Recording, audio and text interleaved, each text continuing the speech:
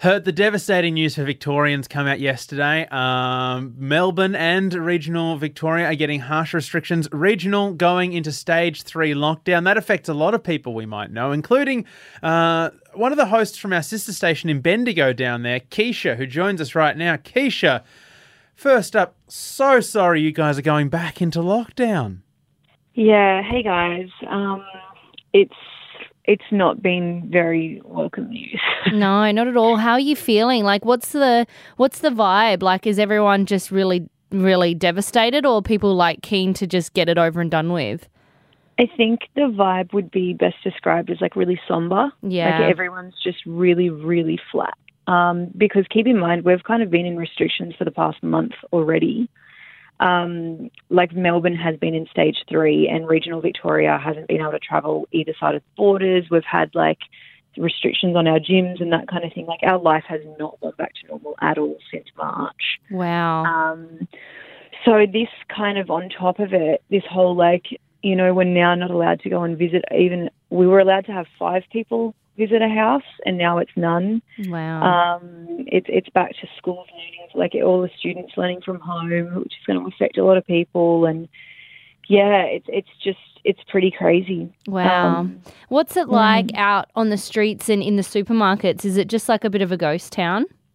No, it's really eerie. Yeah. Like the supermarket is this place that like I've never had anxiety in my life, but now walking down an aisle, you honestly start to panic about whether you're too close to somebody or whether like you're looking at the same item and you've got to like step apart from each other. It's a really strange kind of feeling, and obviously we've got mandatory masks now, so everyone's kind of masked and some people are gloved up, and it looks like we're living in a world that I never thought would exist. Yeah. And how's your are people stockpiling again? Like, are the shelves in the supermarkets bare?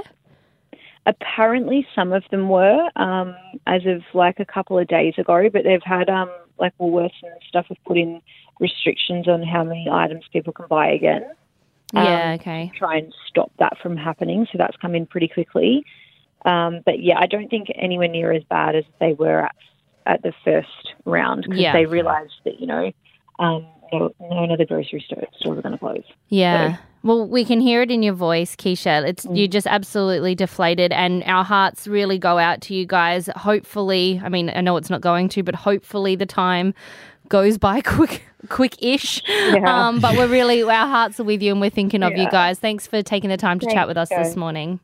Thanks. I think like at the start, everyone was like, oh, isolation's kind of weird. Like, let's learn hobbies. Let's do Zoom calls. Yeah. And now everyone's like, nah. Sorry, I'm done. Yeah. Yeah, well, regardless, good luck, Keish.